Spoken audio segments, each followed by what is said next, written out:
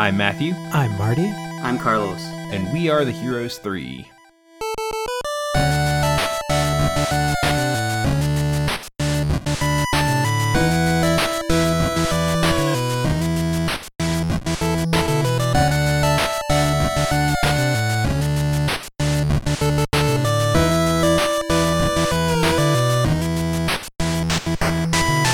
Welcome to Heroes 3, the bi-weekly podcast where three friends explore the best, worst, and everything in between in the world of Asian cinema. This week we're taking a look at the 1982 film Legendary Weapons of China. Yeah. And this is the final movie that we're doing for our Lau Kar Leong arc. And it is quite a movie to finish on. I feel like this movie has the most in common with Spooky Encounters of all the movies that we've done so far, which is really fun because that was a super fun movie. Yeah.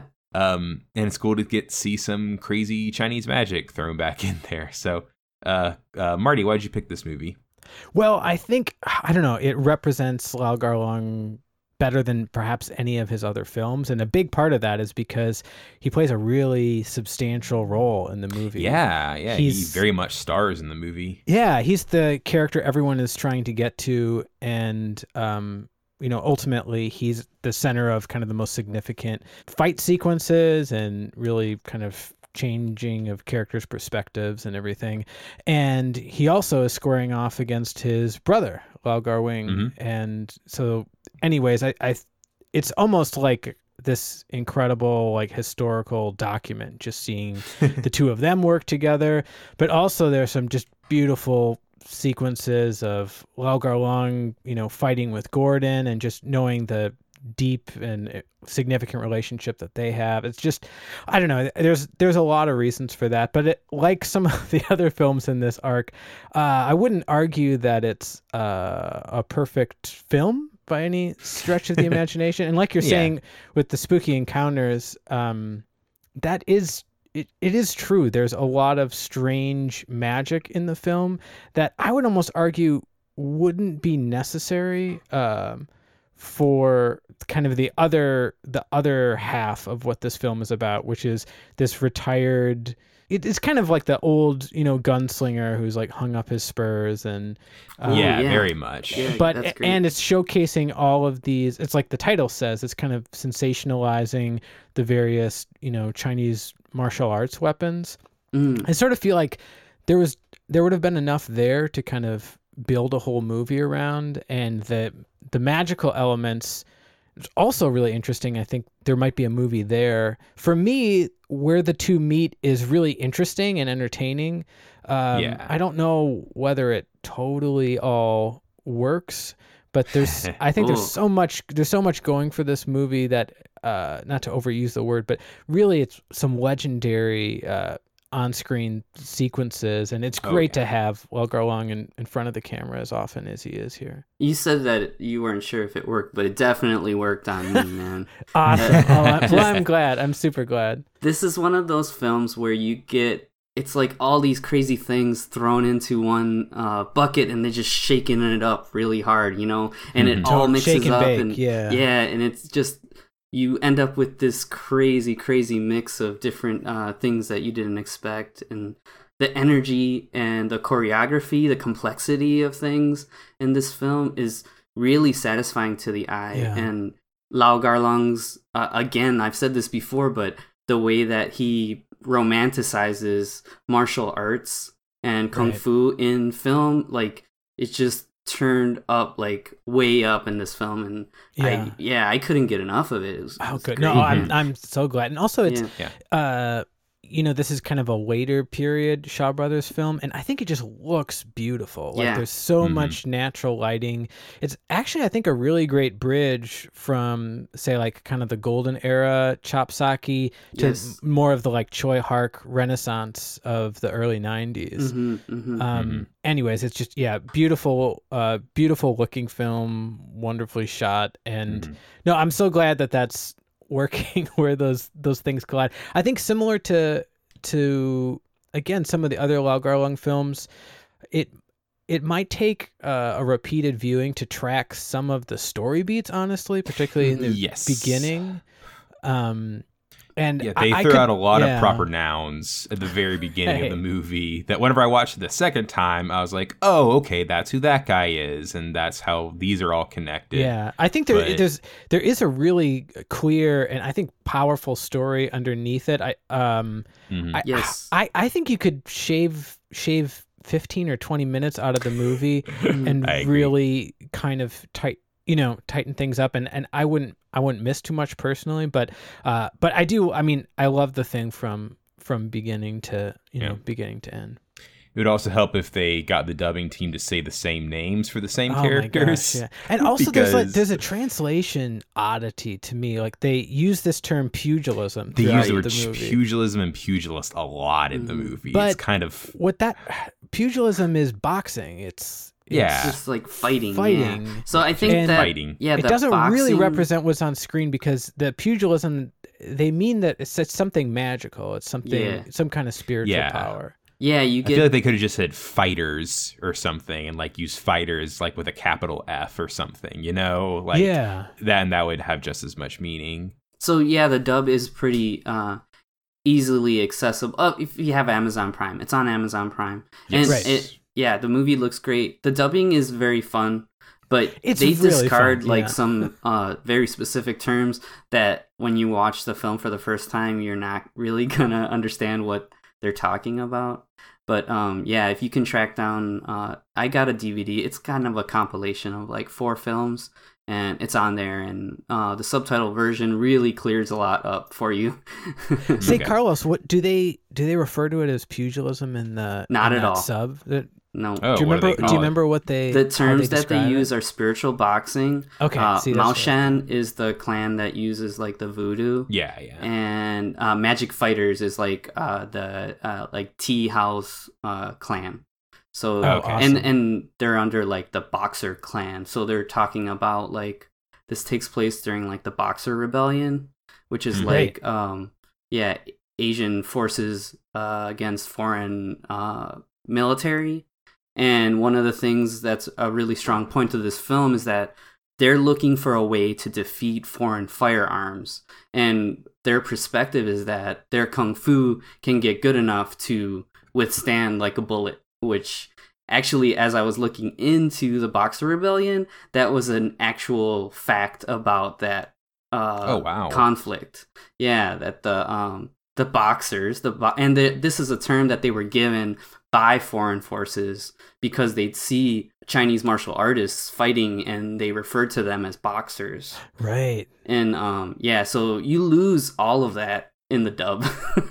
And they basically kind of use this kind of term of pugilist, which doesn't really land. Which would work for boxing like in the West, but they kind of have assigned it sort of to the wrong clan. Regardless, it's still like it's super a hilarious dub though. Yeah, hopefully like what you lose in like accurate translation, you make up for in if you picturing in your mind like the stereotype of a kung fu dub. Let's say you've never even seen a full kung fu movie. It's kind of what this dub sounds like. Mr. T, do you remember when the Yihou Society was formed? Who was the assistant master? The pugilism expert, Lei Kung. That's right. Yeah. Great pauses that aren't like in the middle of a sentence. Those kind of sped up line readings to fit in with the action. And this is kind of the second or third string kind of dub crew. You do hear them in some classic movies of this period. Not as often as some of the voices that we've encountered in other movies. But we were talking before we were rolling. In particular, the dude who's voicing Gordon Liu's character, oh my gosh. What is up there? It's a storeroom. Storeroom? Are you sure? Yeah, of course it is. I don't know how this flew, especially because even by this time we think of Gordon as kind of the face of kung fu, right? Mm-hmm. And he's incredible in this film, as he always is.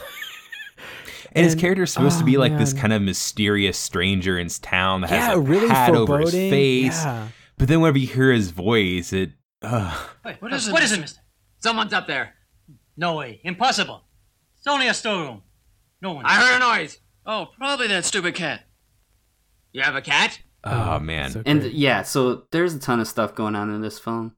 So I guess we should probably start talking. Yeah, we should probably Yeah, jump let's into do the it. movie itself. Yeah. So, to kind of introduce to the film, let's take a look at the back of the VHS. The body of a martial artist can withstand supernatural limits, but even a master isn't invincible. Boxer clan pillar Liu Gung has vanished after disbanding his school, and competing branches of the Boxer clan have marked him as a traitor to be killed. Now, in the village of Guangdong, 3 assassins hunt the one man that is the master of all 18 legendary weapons of China, presenting an action-packed look into the occult and a testament to the ancient skills of war. Kara Hui, Xiao Ho, Goran Liu, and Lau Kar Wing are about to face the true martial arts of star and director Lau Kar Lung in Legendary Weapons of China. So, a quick note just about the wonderful Shaw Brothers logo and fanfare. I feel like in this version on the Amazon Prime streaming, it just sounded a lot clearer than I feel like any other version that I've heard so far. I had the same reaction. Okay.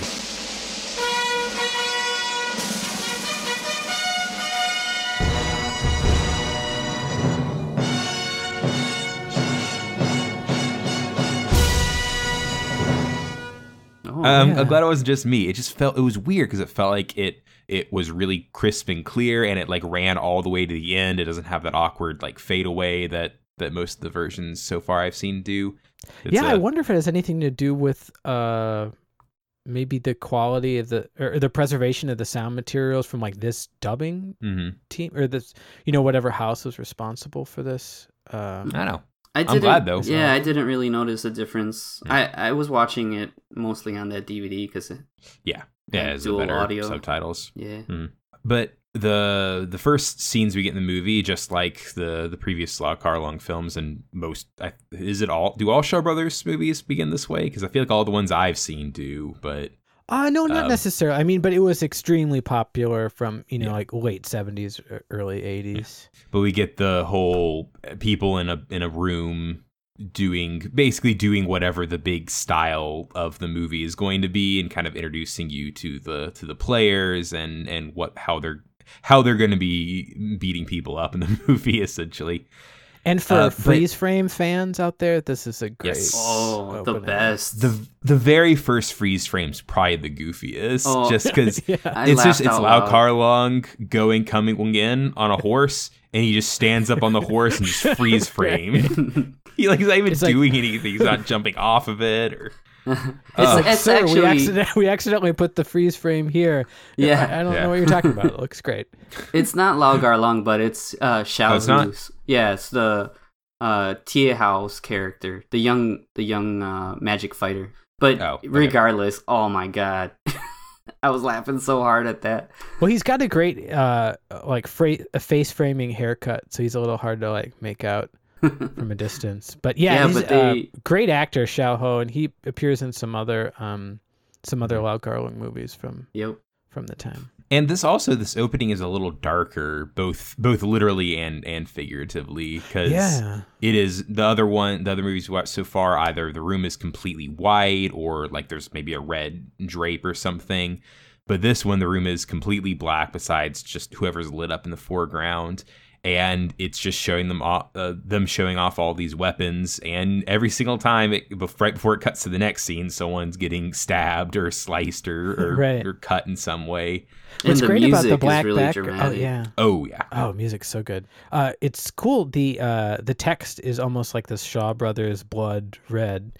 So it's really bright red. Yeah, it really stands out against the black background really well. Mm-hmm. And also, we get to see a little bit of Kara Hui punching and swinging in this sequence too. Yeah, she shows a lot of character in this segment. She kind of has that like kind of a similar character we saw in the last movie. In this, I'd say, especially in this opening scene, almost more than we'd see in most of the movie. Yeah, where she's very sure of herself and very like kind of bouncy and kind of goofy, despite killing lots of people. Yeah, it's totally great. She kind of does like a win pose whenever she kills the guys, where she'll dust her hands off We get to see a little bit of all these weapons, and I mean, I took some notes, and we could go over it, but we could save that for the end of the We'll film. say it to the end, because the end literally goes through all of the weapons. Yeah. So the first scene of the movie proper kind of introduces us to what we're going to be seeing in the rest of this movie, and we get to see Xiao Ho, who plays it, and again, confusing with the names. Yeah, I think they sometimes say Tian Hao in the dub. Sometimes they say Tian Hao, and sometimes they say Ti Hao. I'm going to go with Ti Hao because there's later a confrontation with Tian Hao and Tien. Yeah. So it's just a lot of TS sounds. So I'm going to go with Ti Hao.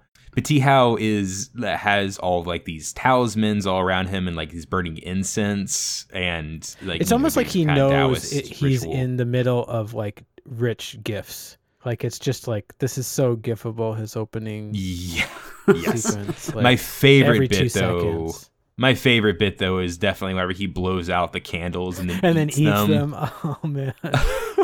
I'm The kind of dark hungry arts. right now, and it's actually, I'm sympathizing. And then we get to see. I took notes just as I was watching the movie the first time, and I literally wrote down, "Are these vampires?" Oh yeah. Hey, Because there's a whole bunch of guys with black capes on the outside that are red on the inside, and flapping all around in the room. But we get introduced to Tia Tien, who's played by Cho Tit Wo.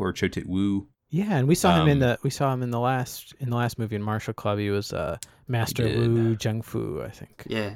Yep. And he has this ridiculous beard and eyebrows going on. And Never get sick of that. Yeah, his eye acting is like incredible, and it's actually it's very significant to how the magic works in this movie. Yes, it does. But he's in this room with all these vampire-looking guys, and we see presumably like his master coming in, and this is where we get the explanation saying that this other master named Lei Kung, who went to like another province to kind of spread their kung fu school, but then hasn't reported back. They're saying that he might have betrayed them.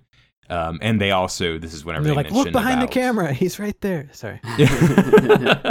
Yeah, that's true. There's a lot of this movie where people are talking about, the guy who's being played by the guy who's right there. Right. He needs to die. But in this also we get explanation about how they're trying to basically train their bodies so that they can withstand getting shot by a bullet, because they already are able to withstand getting sliced by a sword or a dart or an arrow, but bullets are too much.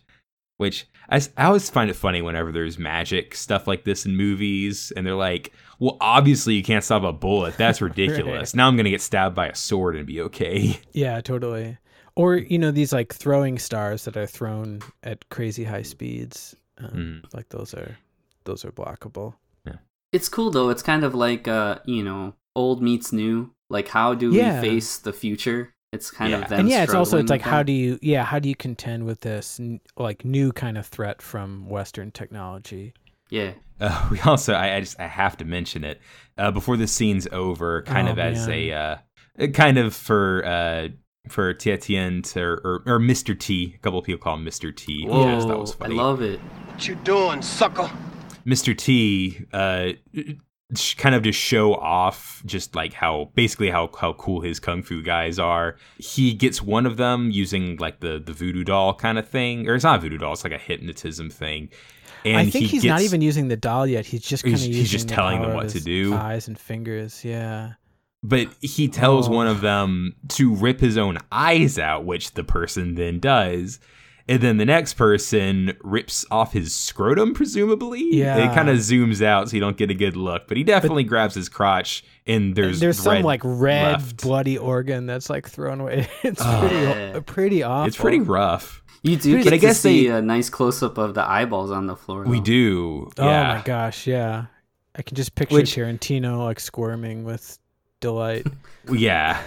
But it's funny. Yeah. In Martial Club, the last movie, Matthew, I remember you saying like it's kind of interesting. The stakes are sort of lower. Like no one really gets killed. Yeah, no one gets or killed. hurt. No one gets What's maimed. interesting about Legendary Weapons of China is like most of the main characters, they do make it. They do survive the movie, so it has that kind of sweeter side of Lau Kar-leung, but it's also bringing back the really graphic violence of some of his 70s films. So it's kind of interesting, like having those side by side. Yeah, I can't think of another movie that quite blends them that way. But yeah, you're right. I don't think any of the main, spoiler alert, I don't think any of the main characters die in this movie, actually. A lot of them get really close, but usually someone spares them in the end. Yeah, or it's interesting. There's like a theme of like maybe coercion or persuasion.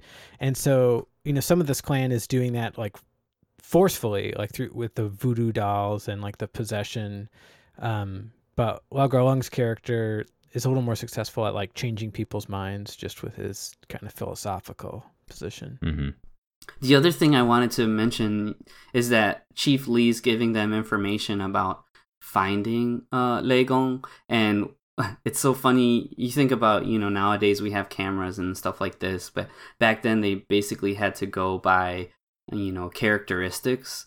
So he lets them know that it's a really rare characteristic in a kung fu movie. This man is, has a bad habit of showing off his kung fu.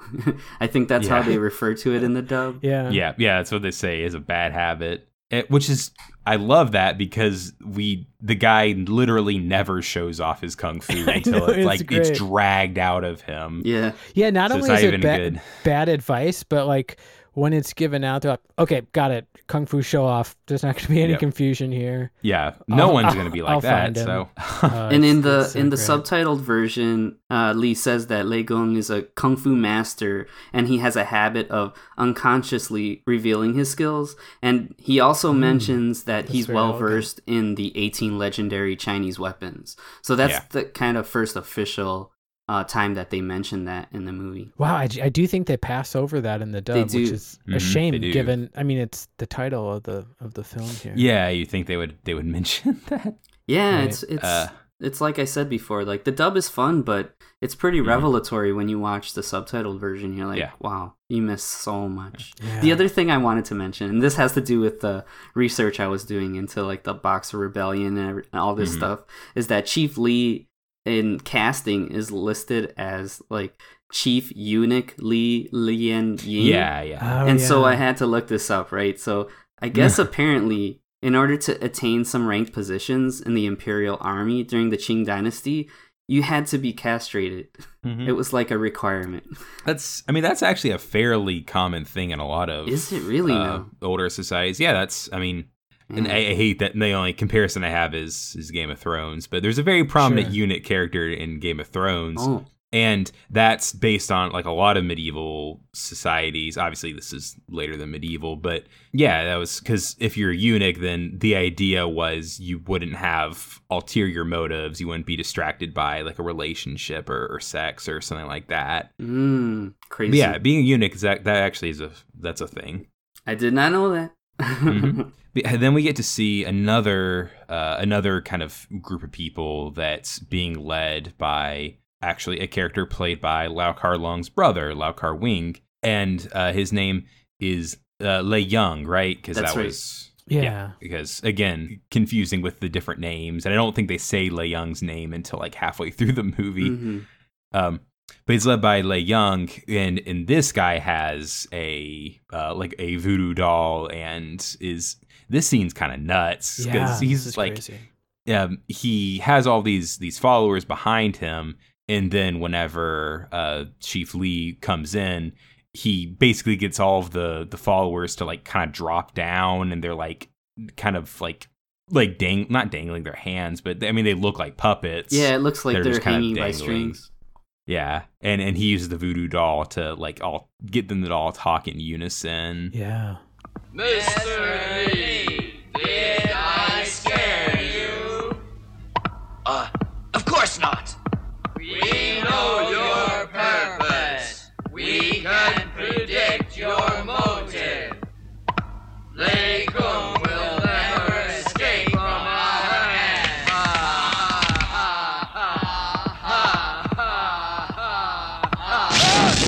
I was definitely getting creepy. some Temple of Doom vibes here. Oh, for Oh, sure. yeah. Yeah, but like the followers of Kali. Yeah. Mm-hmm. And also, this is where we first see Gordon's character, I think. Yep. And right after this, we see Gordon Liu's character playing a villain, which was really cool. Yeah. Because we definitely haven't seen him as a villain so far, and I've never seen a movie with him as a villain. So, or I guess Kill Bill, but Yeah. Kill Bill is kind of the exception to a lot of kung fu character rules. There's a but- great Yuen Woo-ping movie in the early 90s, Last Hero of China, that's sort of like a comedic spin off of Wong Fei-hung, and Jet Li is actually in it. But Gordon Liu plays the villain there. He's really Okay, terrific. very cool. But yeah, you have the sense that, if Lau Gar-long asks Gordon to jump, he'll just ask He'll how say high. how high. Yeah. Yeah. Or to absorb a bullet. Because Oh, my that's gosh. who we see in this. And this bit's rough because Oh, brutal. we see Gordon is leading all these guys who are like literally attacking each other with swords and nothing's happening. And he gets 4 volunteers to run forward and 4 other people shoot each of them in the chest. And they seem like they're like holding it together at first. Right. But then whenever Gordon turns around to show it to Chief Lee, then they all 4 of them fall behind him. Yeah. And that's it's what got a happens bit when of you a- get shot. You can handle it for the first, 10 or 15 seconds. Oh, man. And then you But my start to favorite feel bit it. is then he just gets 4 more people to run up. Oh, I know. I was like, oh, jeez. Yeah. It's this kind of stubborn traditionalist thing where it's like, Mhm. we have to find a way to do this to defeat the foreigners. And it's Right. like, you guys are dooming yourselves. And, Yeah. Lei Gung understood this and he didn't want his students to die. So that's why he chose what he did. Yeah. Oh, we're also introduced to Kara Hui's character, who's in the balcony next to Lau Gar-wing, and her acting is great here because she's not really given much dialogue. I don't believe in the beginning, but we can really almost kind of read her mind as she's watching this kind of horrible display. Yeah. Yeah, she's part of all of this, but you can see that she doesn't want them to continue on this path. And that'll affect her choices later on in the film. And so now we get to see we get introduced to all of the characters in that first bit, and then we get to see all of them kind of converging without knowing who the other ones are. Which again, this scene Right. makes a lot more sense the second time you watch it. Because I think I think so. Lau Gar-wing's character's his face is covered whenever we first introduced to him because he's like has the voodoo doll in front of it. Right. So we're not 100% sure who he is when we see him in this scene. Mm-hmm. But we get to see all our folks get to see Ti Hao and Kara Hui's character. Why didn't I write it down? It's Feng Shaoqing. There, Feng Yeah. Shaoqing. And she's kind of doing the classic dressing up as a dude. Yeah, where it's like it's pretty obvious to the audience that she's not a Yeah. man, but it's actually very similar to Come Drink Yeah, with Me, where it's yeah. like we know that she's dressed up as a man, but she doesn't look super like a man. But I think sometimes that's that kind of that's kind of the idea. that kind of device doesn't always track. I think with Western viewers because it's Mhm. I think the traditional like the garb that the ladies usually take on Mhm. reads maybe a little feminine to I think a lot Mhm. of people in the West. Yeah, because all of the outfits kind of look more feminine to people in the West, just because it's more like silky. And kind of like a dress. Yeah. But Yeah, you know, you for still have Chinese, this it's kind like, of your well, long yeah, of course he braid, is. Yeah, Right. yeah, And- just different cultures. Yeah, and Marty, you mentioned earlier about Lei Gung, his life and kind of how he's hung it up in this whole Western genre perspective. And I didn't have Mhm. that while I was watching it, but now that you mention it, this kind of sets it all in a different light to me because this is totally like sure. a Western now where it's Oh like yeah, the strangers are all converging. They have a similar goal, but they don't know who's who and they don't know really who their target is. So Right. wow. And yet the youngsters are like really headstrong, but Mm. they're still kind of impressionable and they don't Yeah. really have the full story yet. This totally has like Western like genre vibes. It's pretty. oh yeah. It's pretty. I Great. could 100% see this being remade into like a spaghetti western or something. Yeah. Like I feel like it's funny watching these movies and seeing how East reflects West reflects East Mhm. whenever it comes to these movies. And in this scene, we also get introduced to another character who is really really goofy character that appears Yeah. like I feel like his entire character could kind of be cut out of the movie and it wouldn't really change the main plot, but he's a lot of fun. Yeah, I think there's some cultural or like pop cultural context that would help because like Alexander Fusheng plays this guy and Mo. he's pretty big deal at the time and I think it's that kind of stunt casting that would have been really engaging, for audiences in the theater. Yeah.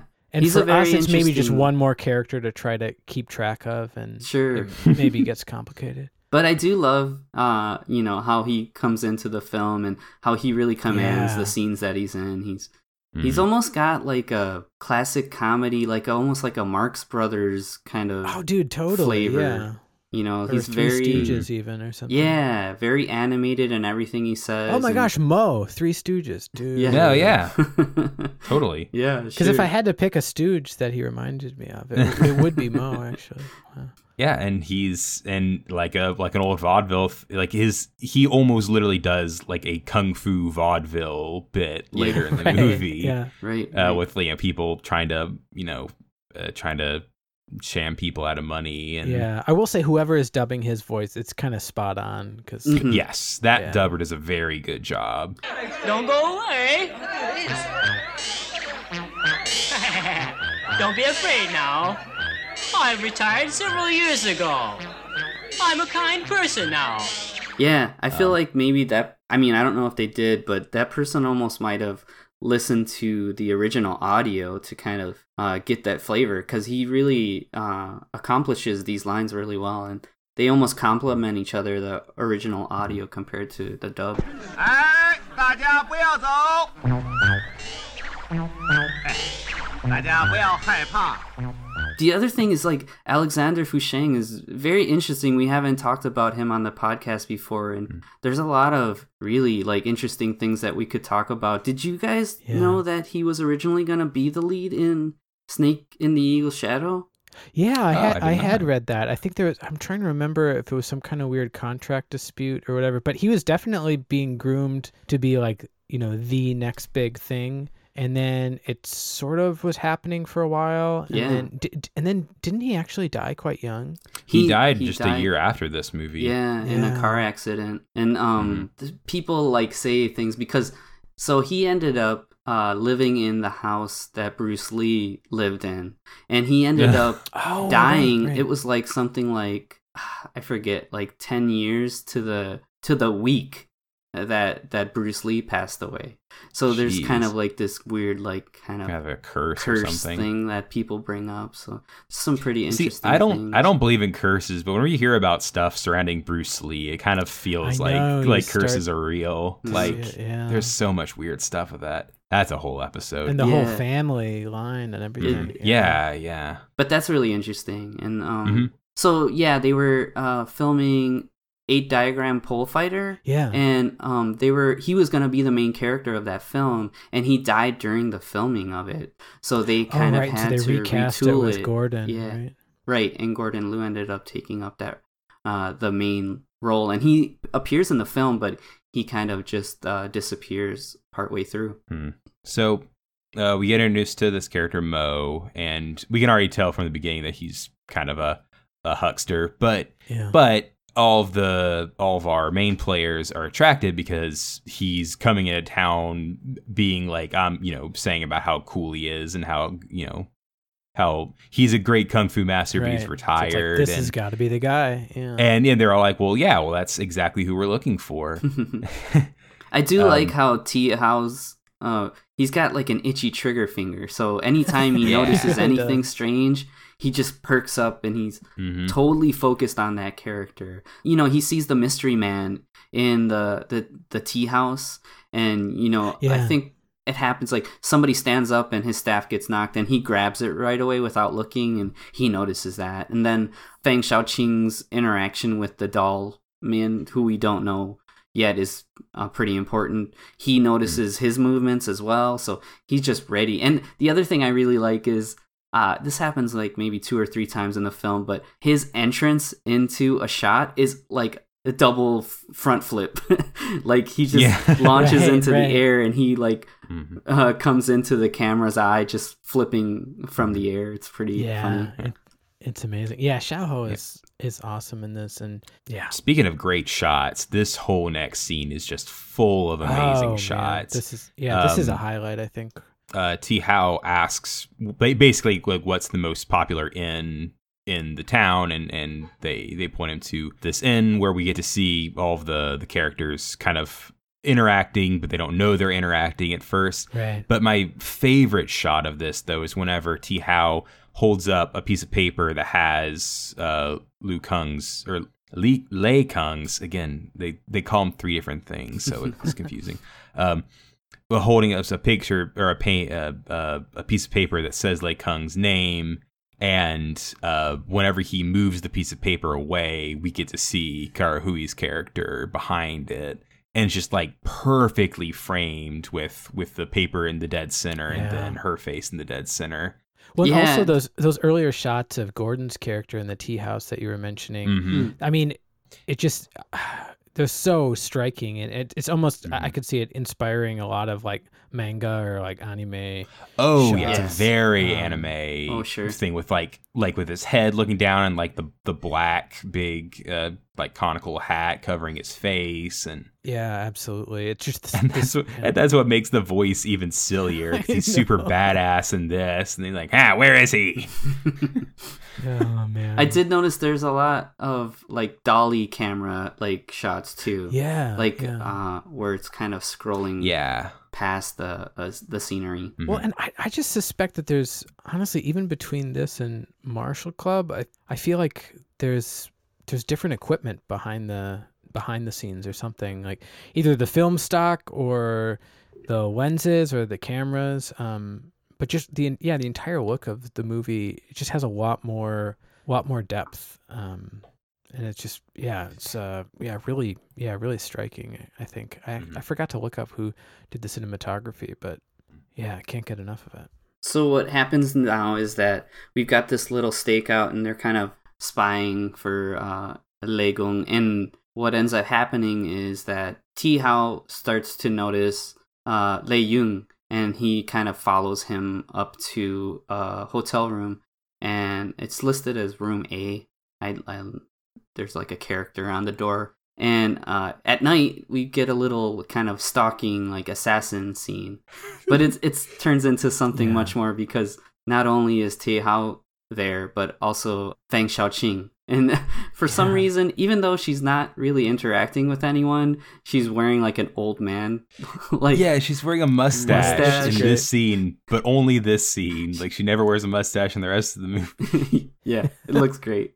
God, this whole sequence, this is one of my favorites for sure. And I don't. It's one of those kind of set pieces that I think it's actually really difficult to describe everything that's happening, because it's taking advantage of some really specific elements of like the set and the geography of the set. But it's really beautiful. I mean, basically we have Kara Hui's character and Xiaohou's character kind of up in the rafters, but in different levels of the rafter. And they like discover each other through again, there's so much great visual stuff. Probably my favorite is whenever one of them lets down like a little hook to grab onto the bed that they think that Lei Kung's in, and then the other one drops like a little dart right next to it. So they realize that they're right on top of each other. And then I like that's both of their approaches, is to be all quiet. But then Titan, Gordon Liu's character, just barges right in and immediately like just grabs the sheets because he thinks that someone's underneath it. Right. And it's great. And then he can hear the rustling up above, and then some of the hotel porters are saying it's like, oh, it's cats. And then there's this great moment where then Ti Hao is like looking at Feng Xiaoqing, and he's like, are you going to do it? Am I going to do it? And finally he just starts meowing, and then she kind of like adds to the sound effects. She does like a little like mouse squeak kind of. Oh, probably that stupid cat. You have a cat?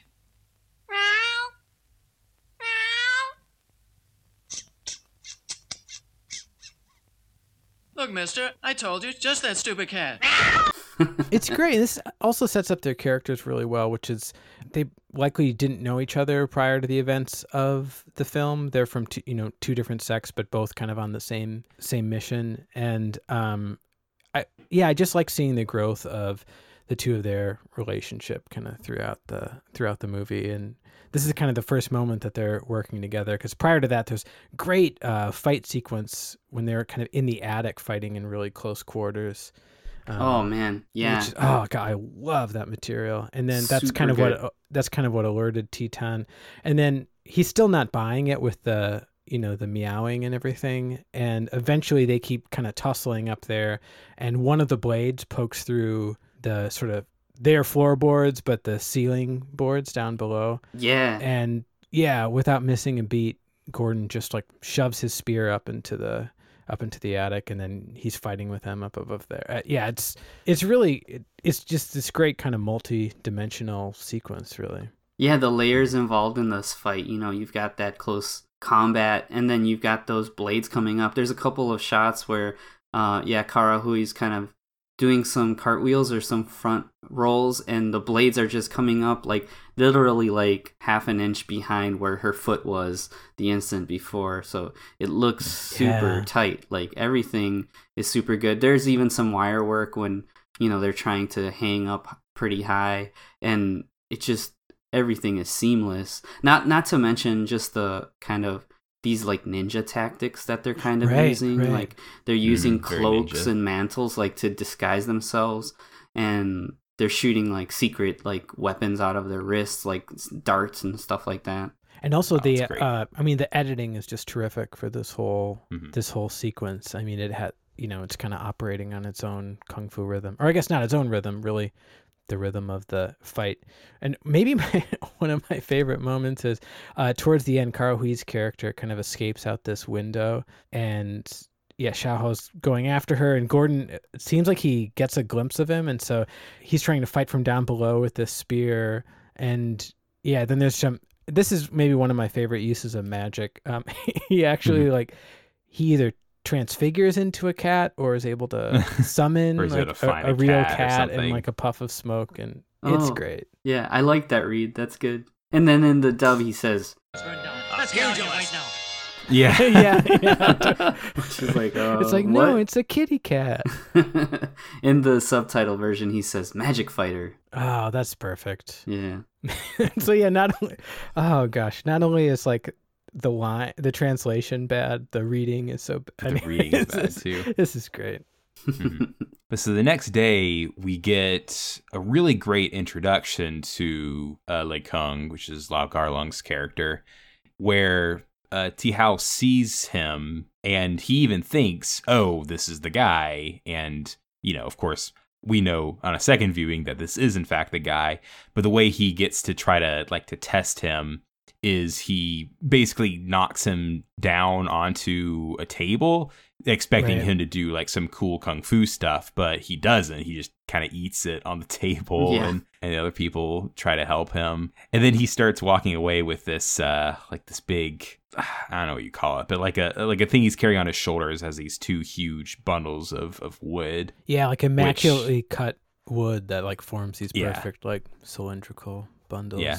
And of course, we find out later that this is this weighs. It kind of feels like the weighted training gear in Dragon Ball, where it's like it's like thousands of pounds or whatever. Yeah, I think they say it's like 300 pounds or something. Yeah. Right. And then Karahui also runs in or finds him, and he gets all really scared at this point, which I just thought was kind of.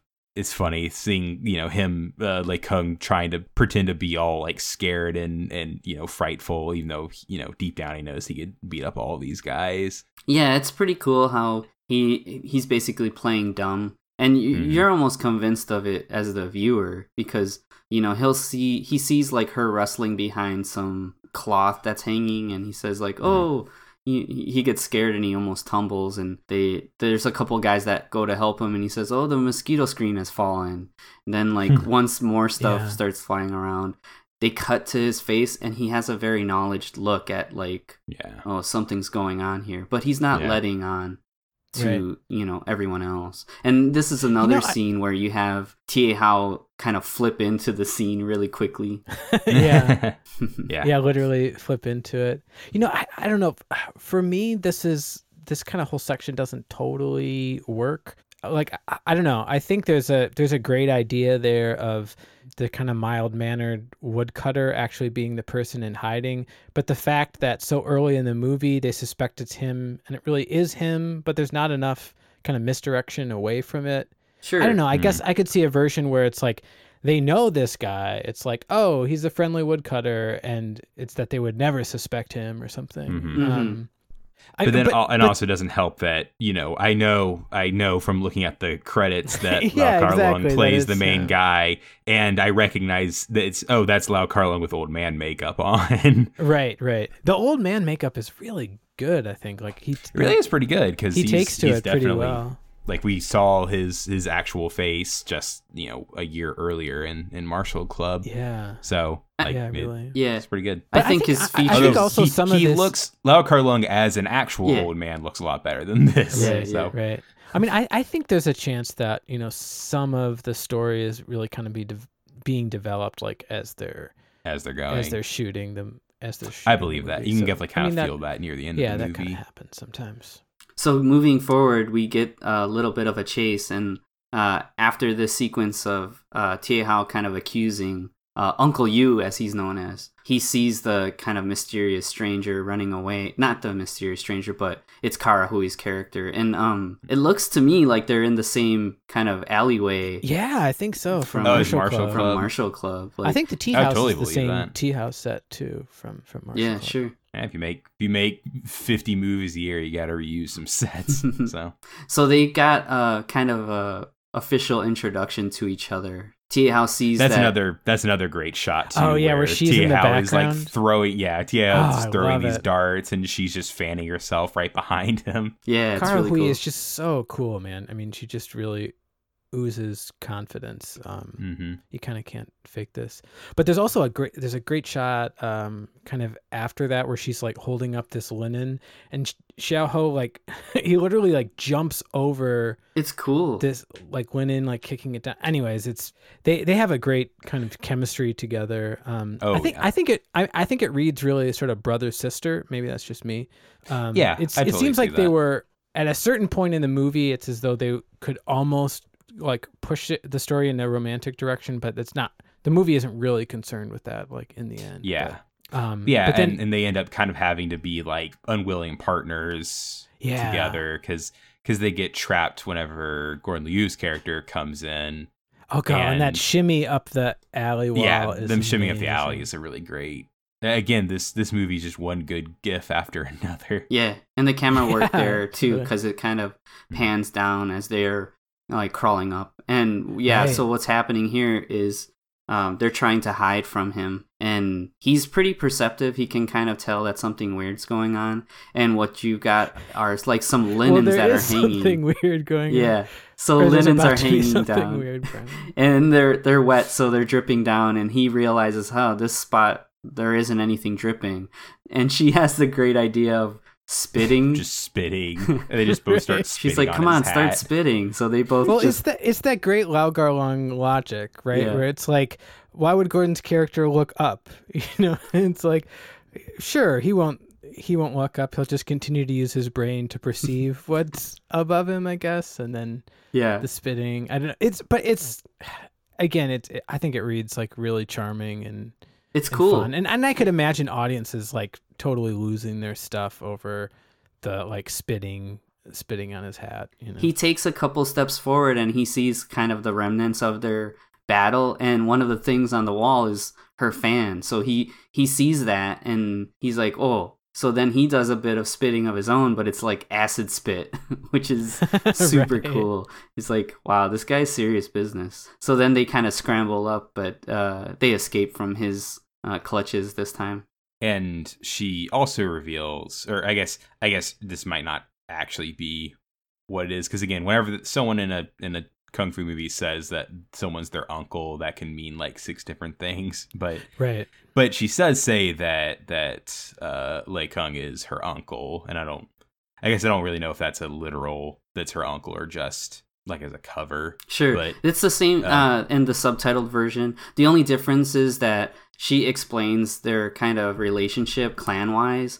And because Tia House says, aren't you guys from the same clan? And she says no, that she's with the Heavenly Clan and he's a member of the Earth Clan. So even though they're kind of the same kind of sect, there's kind of a divide there. And so this next scene, I feel like again, this is just kind of the stunt casting to show off Alexander Fuching in action. And it's a fun scene, but it doesn't really add a huge amount to the movie. But we get to see Mo again. And he basically comes up with this plan that in order to kind of con the people in this town, he's going to pretend to be this kung fu master who can take like arrows and swords and stuff. And this leads to this really like 10-minute long demonstration of him like fake fighting his friends. Yeah, it's a good setup. What they actually do is that in that little tea house when he shows up again, he's saying, I'm running out of money and I'm running out of disguises. And one of the other guys like, hey, this guy over here in the corner, he said if you pretend you're Lei Gung and do this fight scene, like he'll give us a ton of money. And he's like, oh, that sounds like so much work. I don't want to do that. But he's like, no, we'll set it up. So they kind of have this elaborate plan. And it's pretty effective. It's a great sequence. I like it a lot. Well, and there's one of my favorite moments in the dub is just before that, you know, he owes like a really large bill to the inn, and the like maitre d' or whatever of the inn is asking him about it, and the dubbing voice is this super wise guy thing. It's like, Hey! What's wrong? I got a name, you know? Ah, Mr. Wu. About the money you owe me. Maybe you can give me the money now, huh? What about the draft I gave you? It bounced. It bounced? Hey, didn't I tell you? The draft is issued in Peking. It takes time to get here. Don't you know that? You jerk. it's like awesome. It's really, oh man, it's so great. It's pretty silly. They set up this really good encounter in the street with everyone in town watching, it seems. And also in the street, sorry to keep calling out the dub, but there's somebody selling these pears, these Peking pears. Yeah. Come on, get your pears here. Get your Peking pears here. Lovely Peking pears, lovely and juicy. Get your Peking pears here. Lovely pears. I have a look at very nice pears. Go on, have a feel of them. Lovely pears. Here we are. Really nice. They keep saying Peking pears, lovely Peking pears. Anyways, it's Tia Hao, of course, he kind of is around, so he sees what's gonna happen. He's like, oh, this is my chance. So the first thing happens, and it's like all the kind of thug, like his friends, jump down from the rafters, and it's funny they use umbrellas, kind of like Once Upon a Time in China. Yeah, like or Once Upon a Time in China. Yeah, for sure. I thought of Mary Poppins. Who wore it better? Yeah, exactly. And they've got a little bit of pyrotechnics going on here, so there's some fireworks and some kind of like sulfur and stuff, and all these guys have their different weapons, and he's like, come at me, like do whatever you need to do, and they all start attacking him, but they have these like fun little kind of magic tricks. So one guy will pretend to shoot a knife at him, but it's like a fake, so he fakes it out, and then he's got a knife that he puts in his mouth in timing with that, or like he'll block some darts. It gets more elaborate as the fight goes on. It's really good. And it's also interesting because we kind of cut back to Xiao Ho's character Ti Hao, like kind of watching the fight, and I don't know. I feel like it's one of those things where it kind of keeps replaying the same beat, where it's like he's almost having an epiphany that something isn't right here. But maybe it's just how kind of I saw the movie. But it's every time it goes back to him, it seems like we start from square one, and he again starts going through that process on his face, like maybe something is wrong here. I don't know. I think this is really entertaining. I don't know if it needs to be kind of like you're saying, Matthew. I don't know if it needs to be as long as it is. But yeah, I mean, I think it definitely gets the job done, and I'm sure that length is kind of explained by, you know, Mr. Alexander Fuching. Really, this is kind of the meatiest part that he has in the movie. This and the following sequence, and the following which I think scene is amazing. Yeah. So there's a little bit of a segment here where they're, in order to counter his magic, they kind of use like dog blood. It's kind of like what we saw in encounters. So Yeah. one of the guys ends up stabbing him, and they have their own kind of practical effect where it's like his guts become like out, like they stab through him. And he's like, oh no. Yeah. Oh man, it's really something when you see this the first time. I mean, I think it's like sausages or something. But... Yeah. And that's one of my favorite lines in the dub is whenever he like is putting them back in, one of the people says, Hey, look at that, he put his guts back in. Yeah, it's super good. yeah, that's I also like the moment where there's like one of the goons hitting him with 2 swords, and he kind of draws himself closer. In the dub, he's like, Oh, come on. Take it easy. It hurts. like he's kind of muttering it under his breath. It's really Right. good. But there's another part that they don't represent in the dub. In the subtitle version, Tia Hao's like in the middle of the crowd, and you can hear some of the gawkers saying things, and they're comparing the fake Legung's actions to some like mythological characters. And one of the things that I thought was really cool is there's a moment where he's using like a bow and arrow, and he's kind of doing this kind of dancey hop while he's using the bow and arrow and shooting it up into the sky. And one of the guys says, "Oh, that's just like Ho Yi," and that's a mythological archer that shot down 9 of the 10 suns that were scorching the earth, leaving only our sun to be there. Oh, dude, beautiful. That's something that they work, totally, man. they totally lose that. I thought that was pretty cool. I also really like. There's a little moment where one of the guys stabs him with a spear, and he kind of bends the spear up so it's kind of bowing. Yeah. And he uses that bow spear to attack one of the other goons. I thought that was pretty that's a clever. great little sequence. Yep. Yeah, no, I mean, I think there's some really inventive material here. It's, I guess if I'd have to, I mean, and I love the movie. I don't know why I'm suddenly coming across so critical, but I think if I had to dig in, I think the kind of this whole beginning portion of the film before we're really locked into Lal Garlong's character, I think is, for me, it loses a little bit of kind of direction or purpose. It's just, and especially just giving not... so much time to Mo here. I don't know. Yeah, that's the thing. The scene's not bad. I just feel like it didn't need to be quite as long as it is, especially since we're going to have another really great fight scene in like a minute. Yeah, right. That also kind of covers who Mo is and how he fits into the story. Right. Yeah, so now what you see is after he kind of makes his escape in the middle of this commotion, he has to use the he has to use the bathroom. Not really, but he has a meeting with his benefactor, and you see that it was Lei Yung. And so he goes to this outhouse, which is like a shack kind of hanging over some water. And he kind of like, it seems like the signal for their deal is that he's going to drop the blood into the water, because you'd see like whoever's sitting next to you, you'd see that drop into the water. And so then he wants his money. So he's kind of talking to him. But at the same time, Tia Hao is kind of, and this is very commendable, he's actually like snorkeling, swimming through the water. The bathroom water. And in order to get to Lei Gung. So he... Alexander Fusheng, Mr. Mo, he wants his money. Then what ends up happening is they realize that somebody else is there, and Lei Yung starts to use his like kind of hypnotizing skills, and he busts out his voodoo doll and uses Alexander Fusheng as the fighter for this sequence, and it's super good. This is brilliant. I mean, I think this is... I love this bit.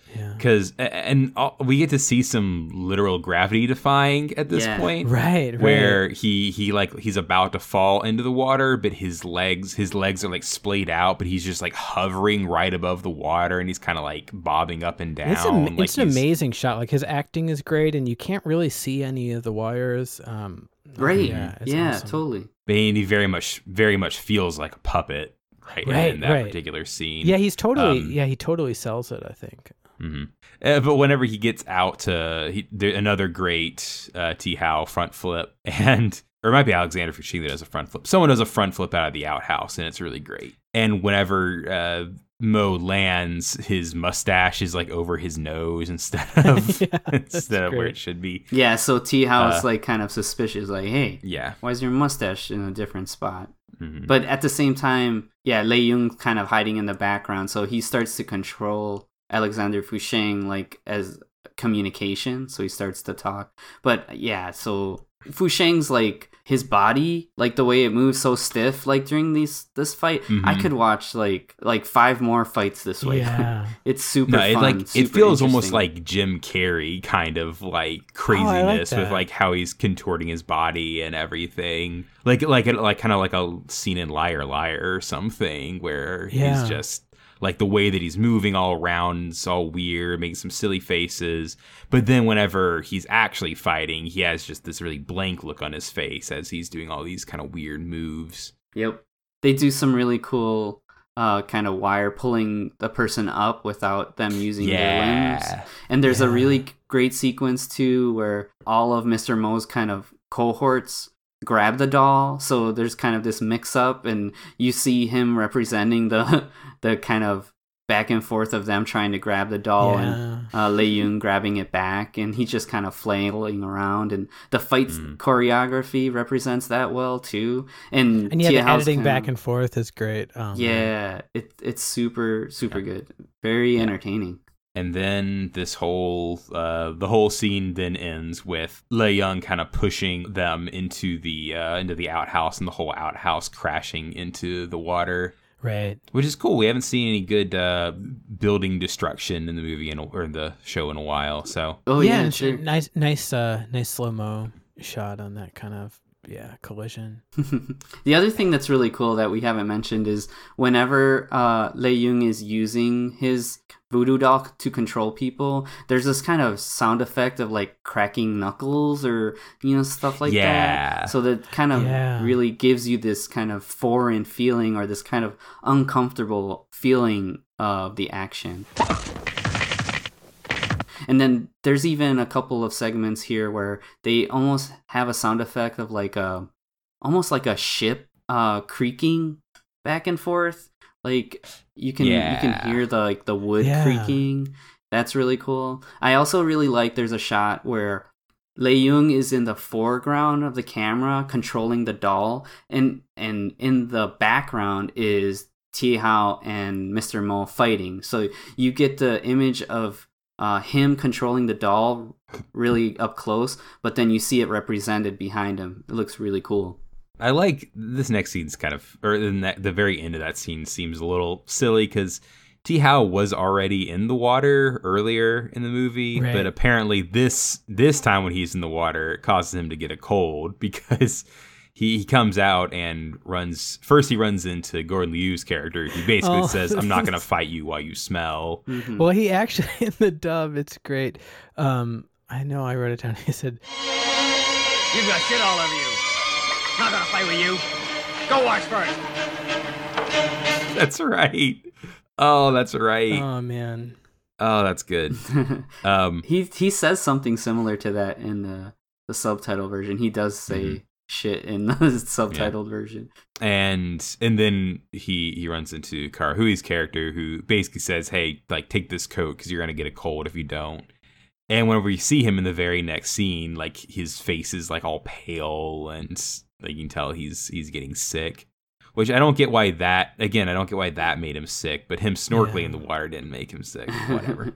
Well, it is kind of a nice like second act like character arc that we saw something similar in Broken Oath, like when Angela Mao was kind of ill in the kind of middle part of the movie and like had that similar kind of pale makeup. But yeah, it is at least I think watching the film for the first time, I don't know if it totally reads like you're saying, Matthew, like what exactly got him so ill. Yeah, I don't know. Interesting. I mean, it's I feel like there would have been an opportunity to maybe put some kind of curse kind of thing on him or something. Oh, sure. Yeah, and they're doing a lot of other stuff like that, so it would fit right in.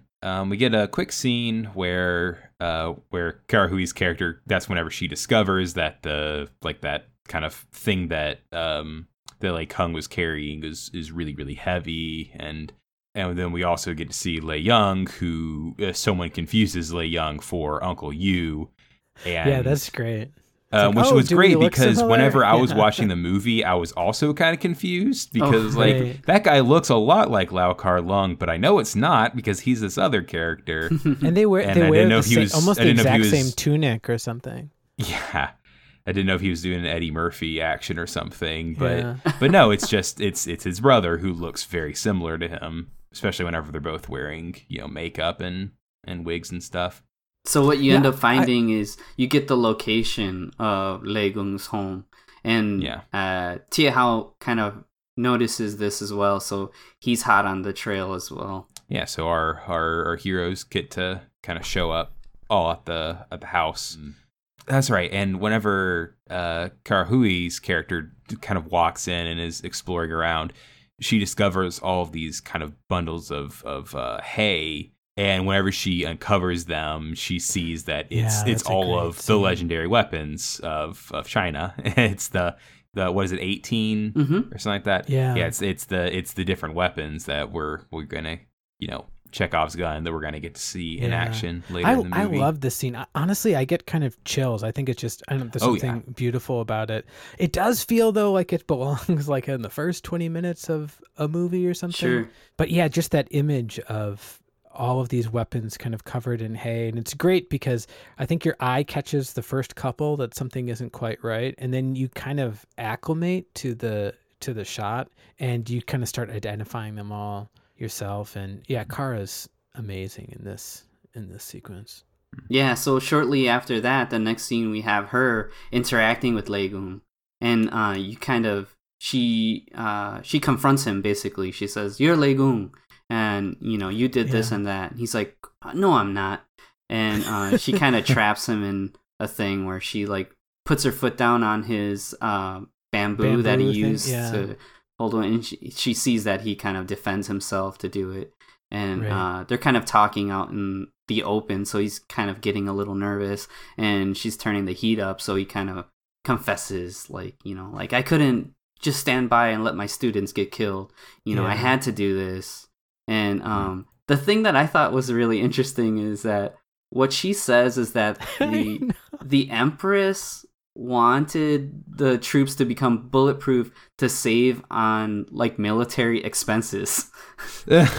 Like, we're spending too much money, like, so if we can make them bulletproof, we wouldn't have to buy more weapons. Yeah, I forgot about that. It was really weird. I thought that was really it's funny. really interesting because Lau Garlong plays the character that's pretending to be someone else, unlike anyone that I've ever seen, like so much so that you really almost believe that he isn't the guy. I feel like, especially for like a Hong Kong film, there'd be something maybe in the eyes, or like some kind of like shifty, not wanting to talk about it kind of attitude. I feel like when you run into this, and yeah, it's just, I think it's really interesting kind of how Lau Garlong plays it. He's very committed. Yeah, absolutely committed. And actually, even though he divulges a little bit in this scene, like you say, Kara Hui kind of cleverly forces his hand. He ends up kind of committing to his original position in the next scene, which is this is a beautiful shot in the rain. We must have a lot of like rain machines going on in this Shaw Brothers lot. And Ti Hao is sorry. I was gonna say I love the way that it cuts to this scene. Is Karahui says, "But they're going to kill you tonight," and it just immediately cuts to that night, and it's pouring down rain. Mm-hmm. And it's great. Xiaoho he's wrapped up like he's a legendary weapon in this like hay on the roof, and by this point he's quite ill. I mean, he's really the bundle shivering. Of hay is shivering on top of the roof. Yeah, so Lei Yun ends up arriving, and he's kind of wearing like a hat to cover himself from the weather, and he's kind of snooping at the front door, and Tia Hao's kind of waiting for his moment to strike because he doesn't know who it actually is. But what ends up happening is Lei Yun is like countering him, so he's stabbing upwards with his own sword, while Tia Hao is like trying to attack from above. And the thing I think is so cool is this magic stuff. So like he like shoots like a knife, those rockets, but it's like rocket knife. knives. Yeah. It's the coolest thing. I did not expect it. I was like, wow. And I don't think they have rocket knives in any of the rest of the movie. Oh man, it's just for this one scene. It's awesome. That's the 19th legendary weapon is rocket knives. Yeah, totally. And then we get a little more of these kind of ninja tactics where Lei Yun kind of spreads a mantle out over the water, and it's kind of jiggling back and forth, but he's actually hiding underneath the awning.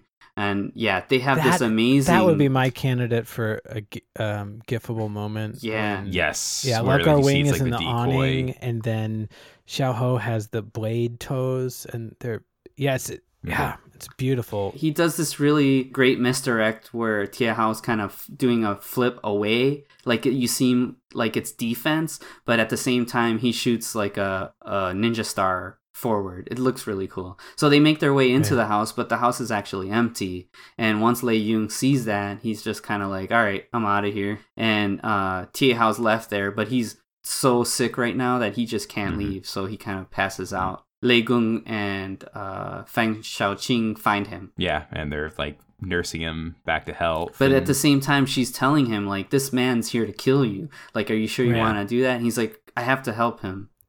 Yeah, this is great.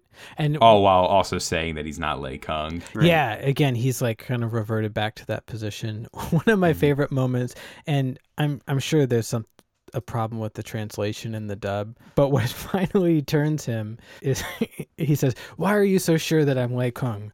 And then her response is, "The person to dissolve the Yan branch, it's you, Lei Kung." And it's like, he's like, shit, I can't fight with that. You got me there. You totally got me. It's the same pretty in the subtitle version. All right.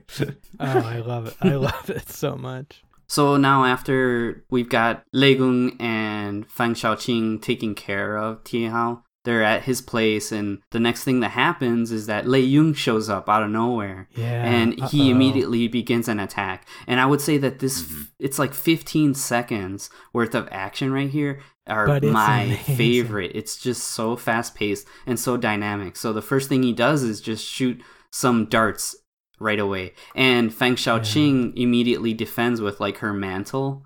And she ends up countering by throwing the mantle back at him, and he slices it in half, and then he does like this huge leap over her towards Lei Gung, and when he lands on the ground, there's like this pyrotechnic effect, and he lands a strike on Lei Gung.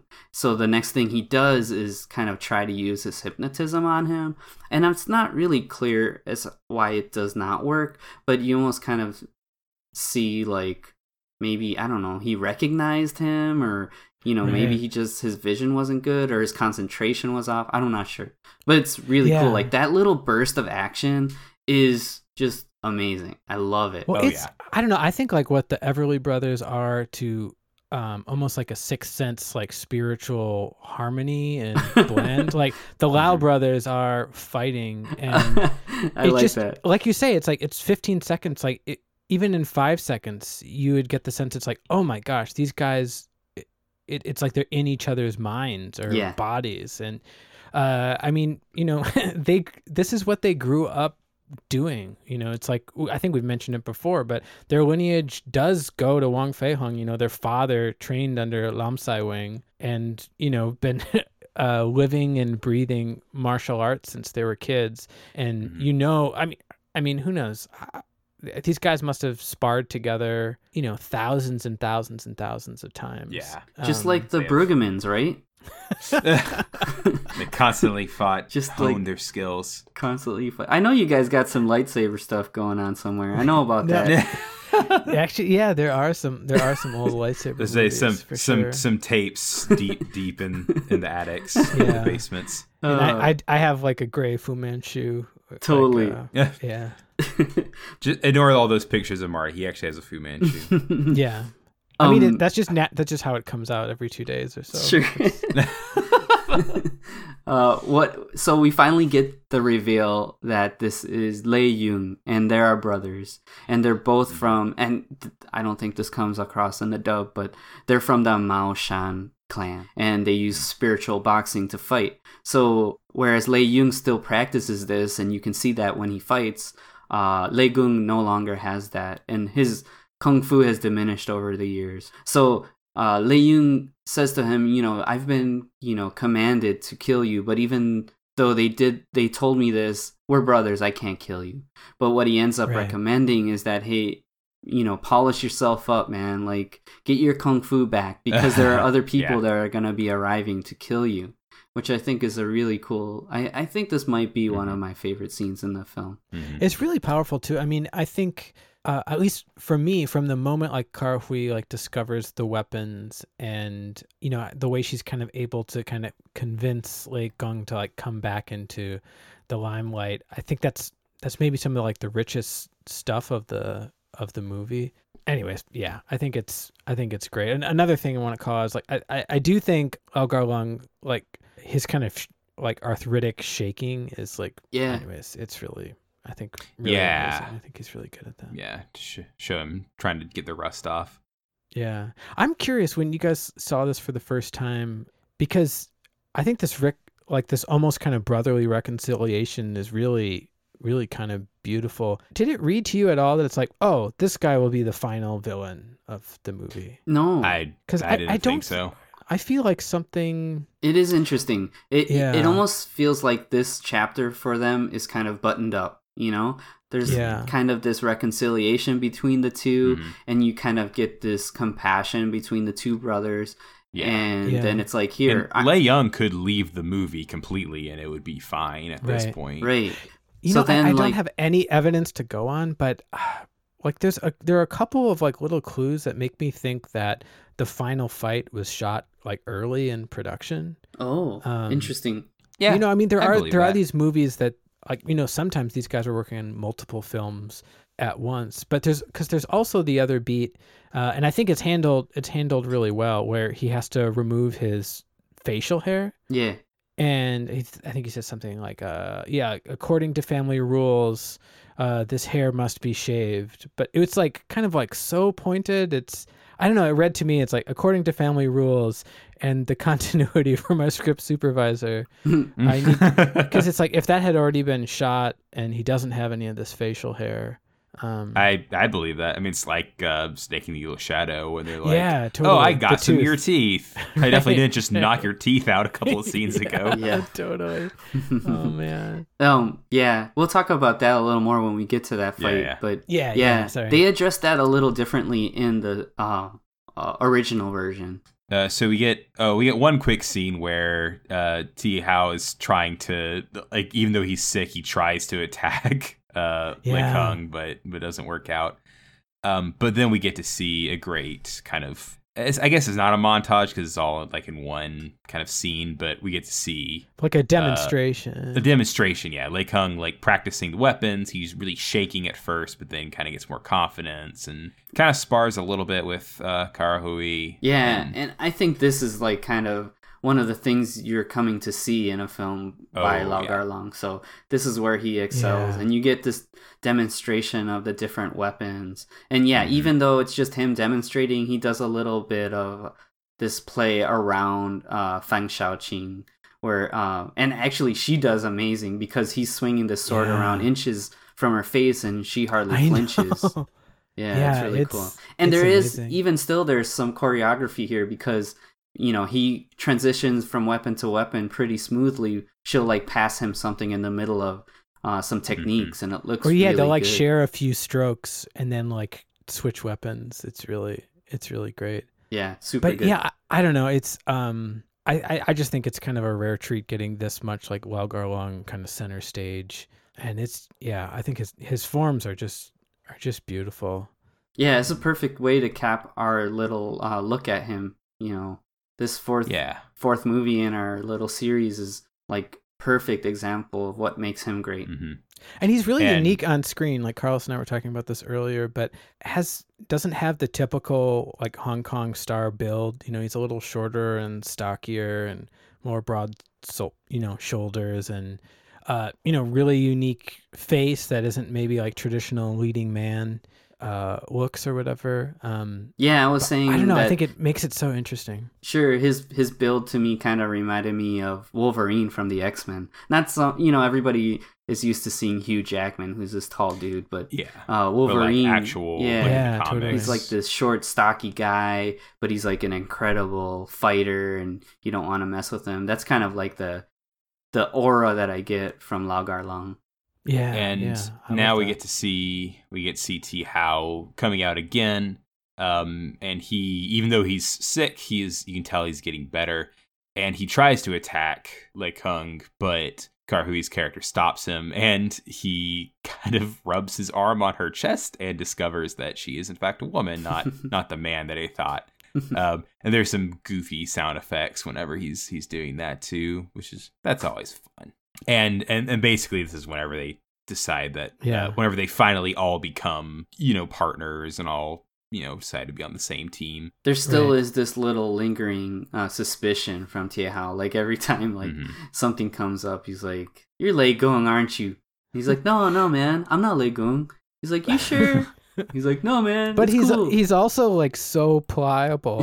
I love it. I think because they come up with this, and I don't know if this was smart in the long run, but he says like, "No, see, I look like the dude, and I need to learn this kung fu because they think I'm him because I look like him, and then I'll have to defend myself." And then there's a great shot where it just takes a couple seconds, and Xiao Ho is like, "Oh, okay, yeah, I got it. Don't worry, I'll help you." Yeah. And there's this look on Lau Gar-long that to me seems like, for real? Like, this dude just like believes anything, man. Wow. So now we get the next day, or the following scene, I should say. Yeah. You see that Tie Hao is at full strength again. He's super ripped for being like this little guy. He's really sinewy. He's like got this really like tone to him. There's this kick that I really like that we've seen in like the last couple of films. It's like a jumping roundhouse kick, but using your back leg. So it looks really cool. And anytime any performer does it in these films we've seen, they get really high. And I should say that too. Like the agility for Xiao Ho like is super good. Like that dude can do flips. That dude can do like cartwheels. Like he's super agile. And so like he's performing a little bit, and Uncle Yu shows up, and he's like, "Oh, Uncle Yu, have you finished practicing?" They're talking a little bit, and he's like, "I'm gonna leave. I have to find Lei Gong." He's like, "All right, see you later, man." And on his way out, he runs into Feng Shaoqing, who now is in her normal garb. She doesn't have to disguise herself. So he's super surprised at how pretty she is. I think they do like a harp gliss even when she shows up, And he runs kind of back playing in with her pigtails and yeah.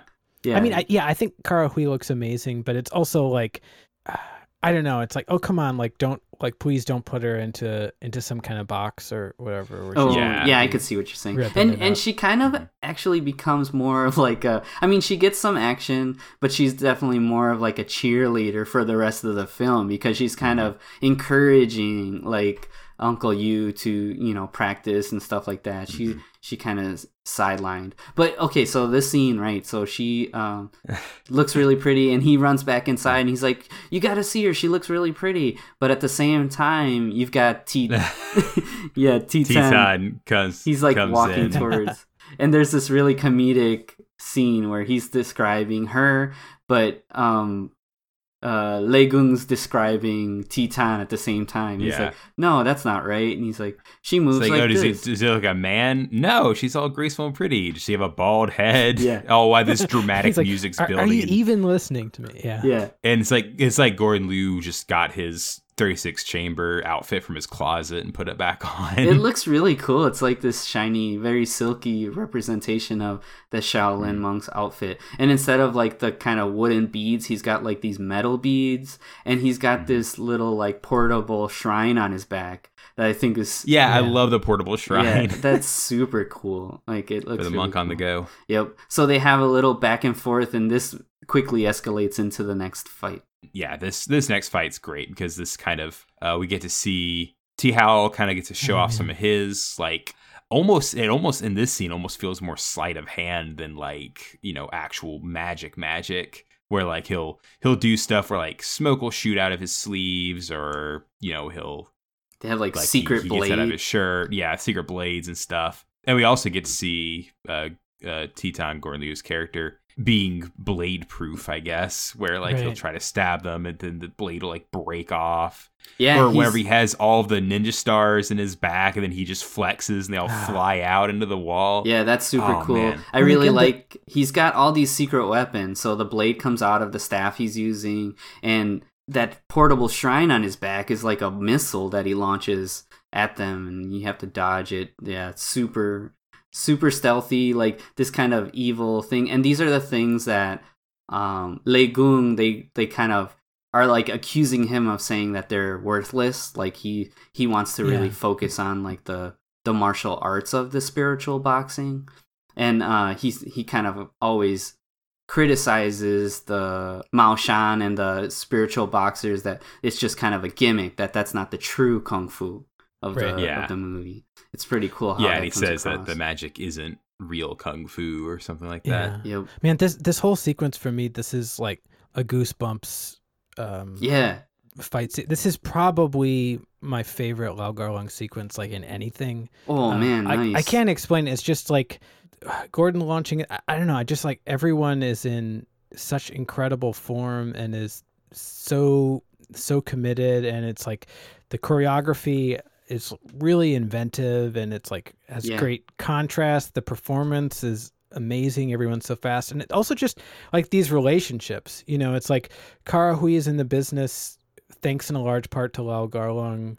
Gordon is like an honorary brother of the family, shepherded by him, and it's like, and it's kind of a similar thing for Xiao Ho, and it's like, I don't know, you get the sense it's like, oh, they would do anything for this guy and for his movie, and I don't know. I just kind of stop dead every time this this whole sequence comes up. Yeah, there are some segments in this fight where all four of them are in choreography together. Yeah, and for real. It's super impressive. And each one, represents their own fighting style in a lot of ways, like Gordon Liu is using like his headbutts, and like Matthew said, that hard qigong where he can just protect himself from weapons, and Ti Hao has his secret like weapons too. I like the Gordon Liu Titan like headbutts him up into the ceiling, almost like like 36 chamber, like the very end. And Gordon Liu uses like his back muscles a lot in the fight, and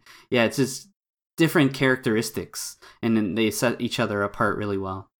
Yeah, for sure. When I love like you're saying, like it's also a fight kind of about something, and they're able to have this like little kind of like philosophical unpacking of like, okay, it's super good how that escalates as well. You've got totally. These people, like he's just coming to assassinate, right? But then it turns into more than that. It's like this philosophical thing, the passion in Lau Gar-Lung, of his fighting, and then the passion of Lei Gung's like his beliefs that like he's not a traitor. He cares more than anyone else because he didn't want to see his students die.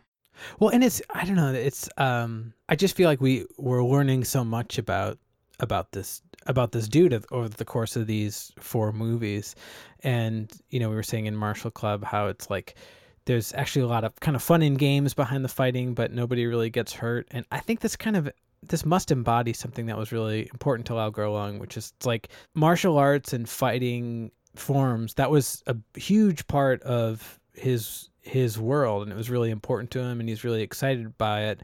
But in the end, it's almost like he doesn't want there to be enemies. And for the second half of the film, everyone that tries to come to kill him is almost like Tai Chi'd into a different philosophical position. He doesn't just kill them or just beat them up so bad they run away. They're all sent to like live their best life or something. It's like he queer-eyed them or something.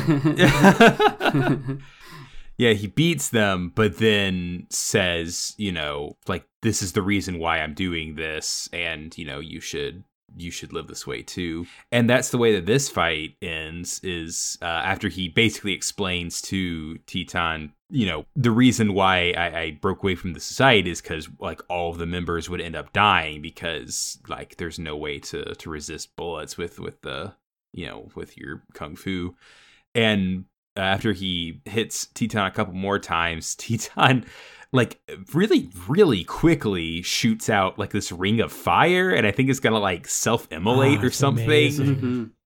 And I love the fact that he just had that on him, like just in case I have to sacrifice myself. I just shoot out my belt and create a nice little ring of fire. It's it's really. Oh, sorry. Go for it. I was gonna say it's a pretty crazy stunt too, because he's literally sitting in the middle of that ring of fire, and they jump in, they grab him and pull him out.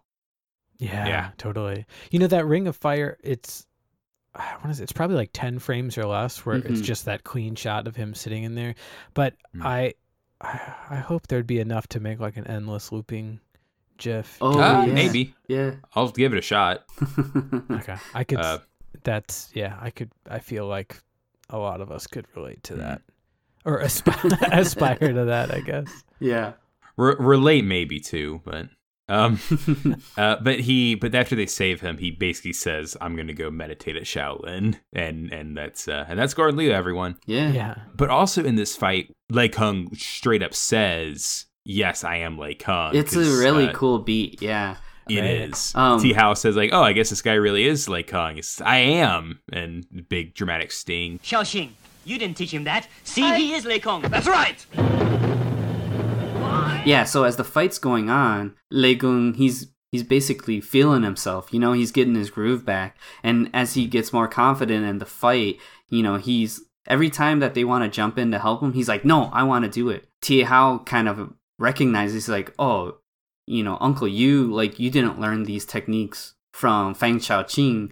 And he's having like a Santa Claus revelation kind of. Totally. And he's like, "You must be," and he's like, "That's right, I'm Lei Kung." He's like, "Damn," like awesome. He's like, yeah, it's a really cool beat in here. And also we should say the kind of mortal blows that he gives to Teton. He does this like almost like shotgun like finger attack to his eardrum. So he like destroys his eardrum like one attack at a time. It's like really cool because it's like it was cool but cold-blooded. Yeah. It's like when Gordon Liu is being like knocked around, it's hard to, your allegiance does almost switch for a second. Yeah, sure. And you're, you know, it's interesting because it's like this critical attack, but at the same time, you know, he's not killing him, but he's definitely never going to forget this fight because it's going to change his life. Right. Mm-hmm. And T. Hao, it kind of goes through a crisis here because he's like, well, wait, this is the guy I'm here to kill. Like, I know for sure this is him, and kind of starts to turn on him before running away at the end of the fight. Yeah, you sense this, like, confliction within. Yeah. And the very next scene, we see someone who's wearing, like, a similar headband to T. Hao in the corner, and we figure, oh, that's T. Hao. He's back to kill Lei Kung. And then whenever they get up close to him, we see that it's the master from the very, very, very beginning of the movie with the crazy eyebrows, T.A. Tien, or Mr. T. Yeah, Mr. T. What you doing, sucker?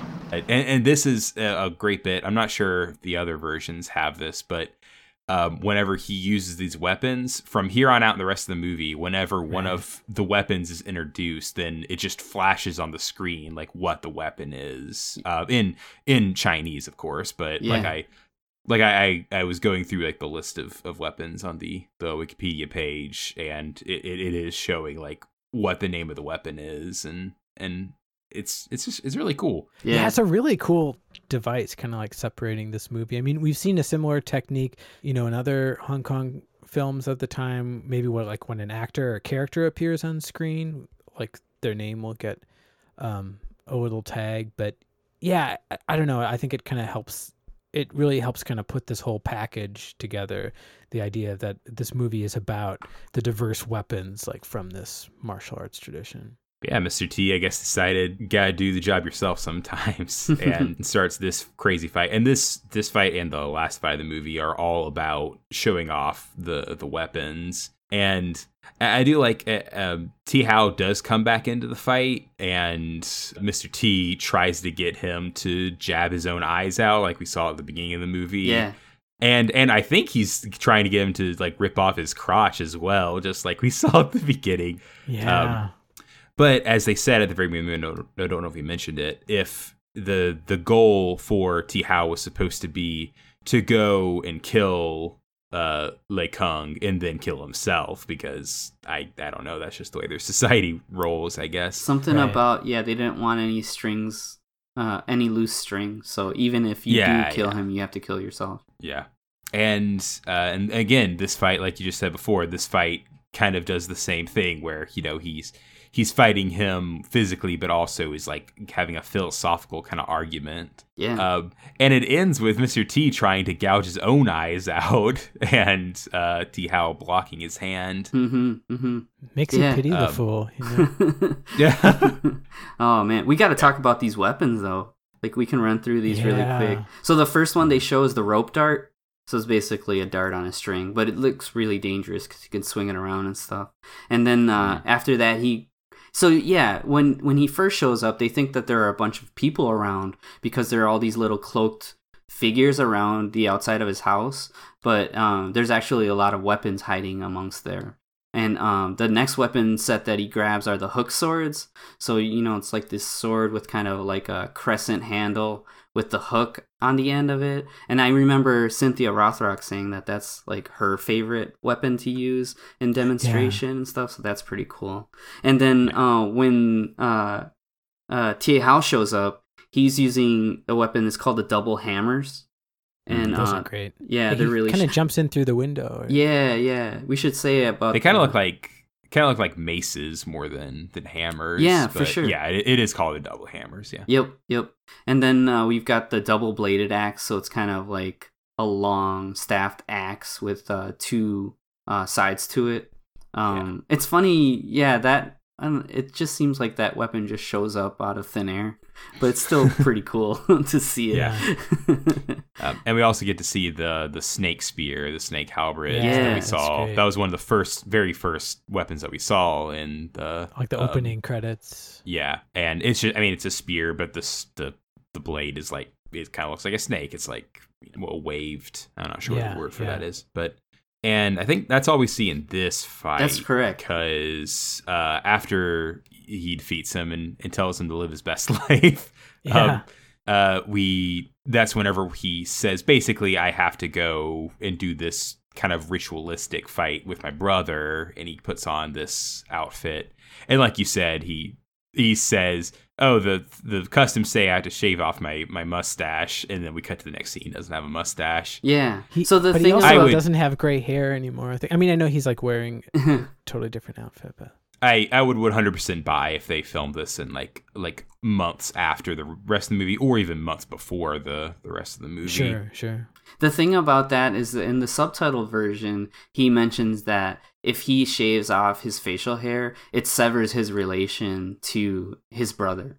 So then, the extra thing that you get there is that, they're brothers, so they kind of share this bond, but they don't know exactly what's going on. But when he shows up to the temple to fight, you see that Lei Yung also has done the same. So they both, without communicating to each other beforehand, they both kind of understood that they're kind of severing their relationship as family.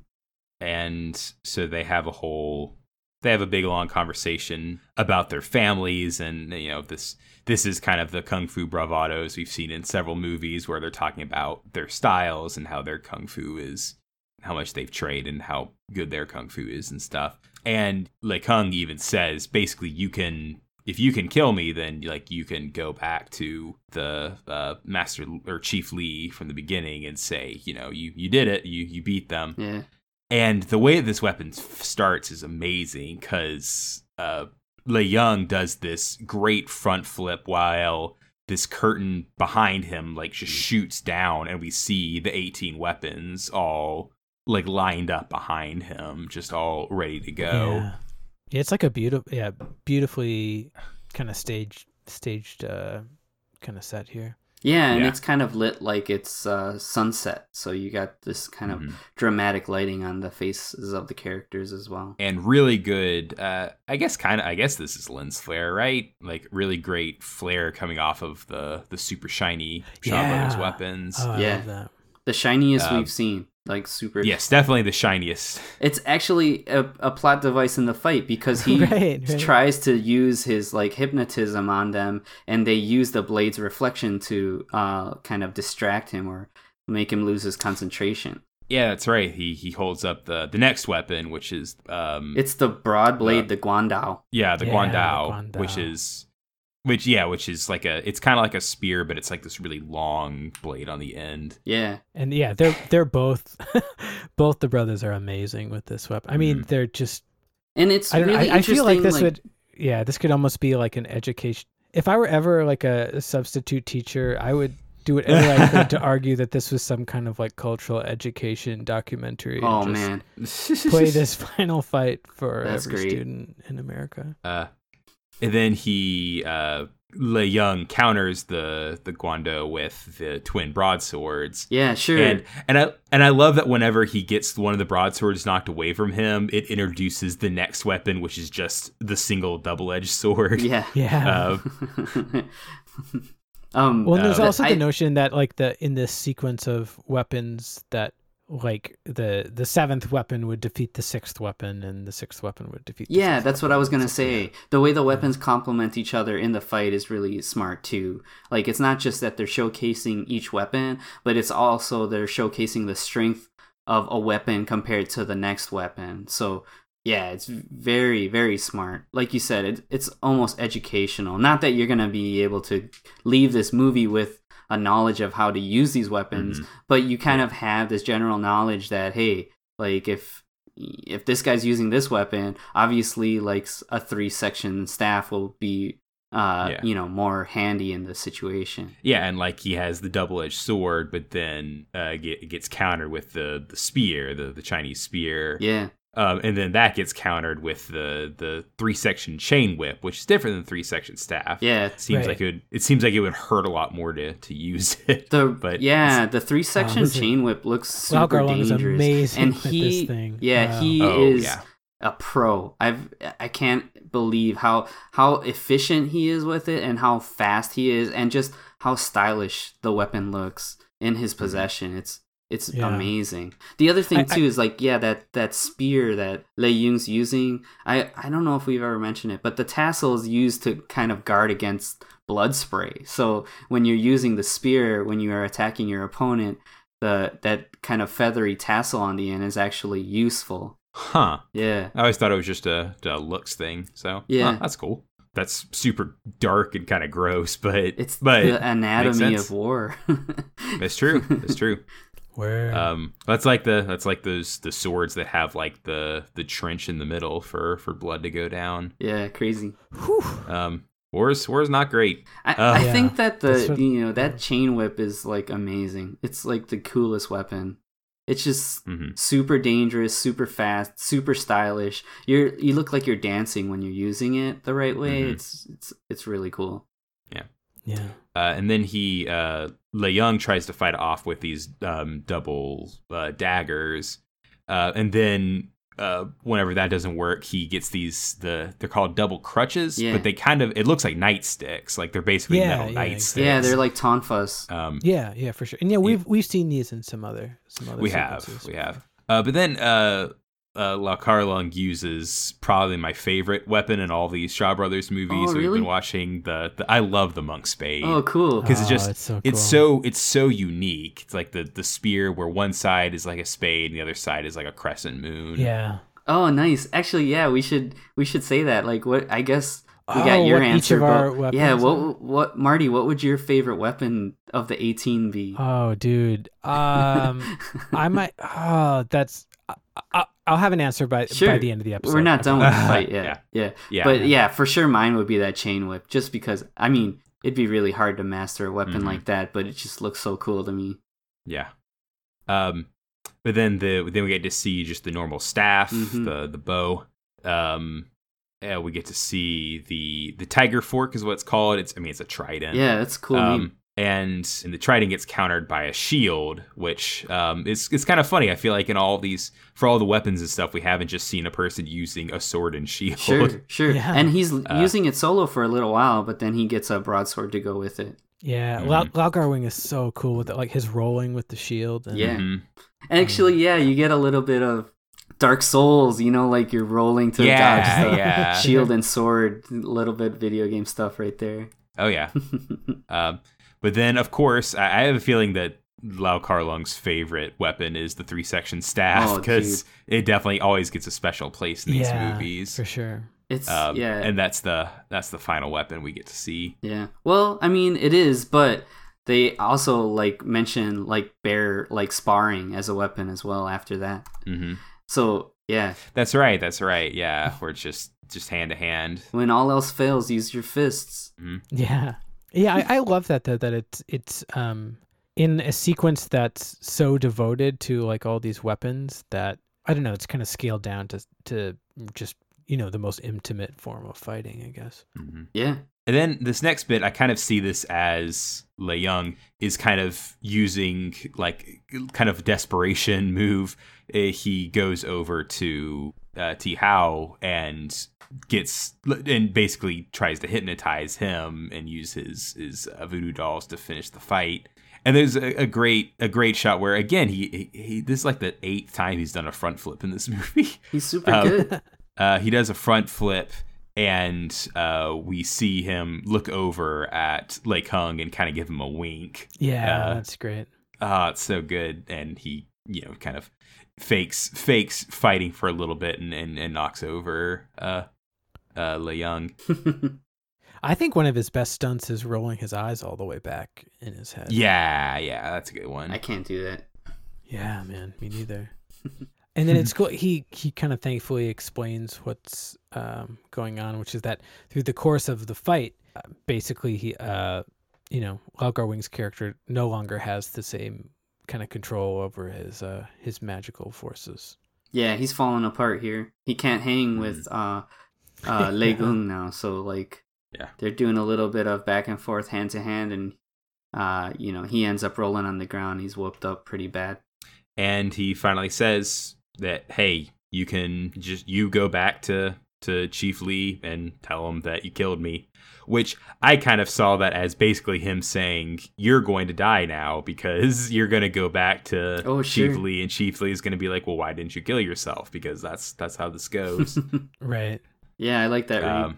And yeah, that's the end of the movie. Cool. Yeah, and then freeze. Yeah, we have one more freeze frame. Of interesting him freeze crumpled frame down on the ground. with just him kind of on his knees.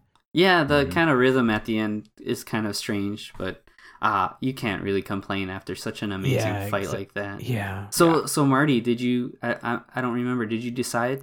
Oh my gosh! What's your favorite of the 18? What you got, man? And actually, you know what's really funny is I was taking a tally in my notes, and when it gets to the sparring at the end, they actually listed 20 different weapons. Oh wow! So it's like a baker's dozen of legendary weapons, but yeah, gotcha. That's all right. I think I might pick the Chinese spear, the Jiang. Oh, okay. Which is kind of, I mean, we see it all the time. It's just that it's almost like the staff with the kind of thinner blade at the end. Yeah. But I don't know what it is, but I don't feel like I've ever seen a fight sequence where the Jiang comes out and it isn't like an incredible incredible routine. And I guess I like the idea of like a shorter person, like like me, like getting a little more. Oh, that's kind of like what they're designed for. It's like it's complement, or I guess kind of multiplying your own power. That's funny. We all ended up picking long range weapons.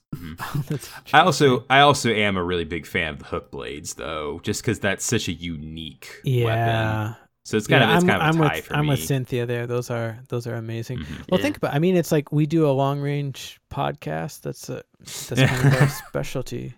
Yeah, that's true. This was really good, though. What a great movie to end this on. And I know we've talked about it before, but since we've been digging into this, I've really been digging into more from Lau Kar-Lung, and I was almost gonna pull a coup and say we got to continue this, but. We can cap this off this time. Well, we've left. I'm hoping like a few really good slots for like a Lau Kar-Lung Volume 2 arc. At least easily. Volume 2. Man, yeah. The further I dig, the more I want to watch, and Yeah, there's some these other- are all amazing. And actually a great Xiao Ho's vehicle where he's the lead is a Mad Monkey Kung Fu. I don't know Yeah. if you guys have seen that, but if you haven't, we'll definitely have to add that in volume 2 also. It's a great movie. Yeah, and My Young Auntie, man, that Oh my movie gosh, absolutely. it's too good. I love it. Yeah. I can't wait for us to talk about that film. Yeah. Yeah. But yeah, this has been a really, really fun arc looking at all these movies. And I've definitely kind of gotten a new appreciation for like directors specifically in these movies. Sure. Because like being able to see very much the director's vision and how they like to shoot. And it's so good. Definitely looking forward to doing some more of this in the future. That's such a good point because it's like usually when we're approaching like a kind of body of art or like a culture of art from the outside, and maybe it's just the way that our human brains like process it, but it's sort of like, oh, they all do this kind of thing or they all do that kind of thing. And yeah, it's really exciting when you get more up close and personal, like you're saying, and it's like, oh, I like see a personality here. Yeah. Like, across Yeah, these you movies. can see like their voice. Yeah, for sure. And when it comes to Lau Gar-long, you know, the personality of the kung fu in kung fu films, it can't get any better than this. Like you really see like his passion for martial arts. It comes across so well in film. It's Yeah, totally. yeah. We should definitely pour one out for our man here because I Yeah. don't think we mentioned it, but you know, lived to sort of a ripe old age, but still gone too soon. He actually died just a few years ago. I think it was 2013. Yeah. Yeah, Um, yeah, 2013. So yeah, no longer with us. Although actually, it's kind of, it's after we're recording, but before the episode goes up. His birthday is actually July 28th. So Oh yeah. Oh nice. That's awesome. yeah, so Happy birthday. Happy Yeah, birthday, yeah. my man.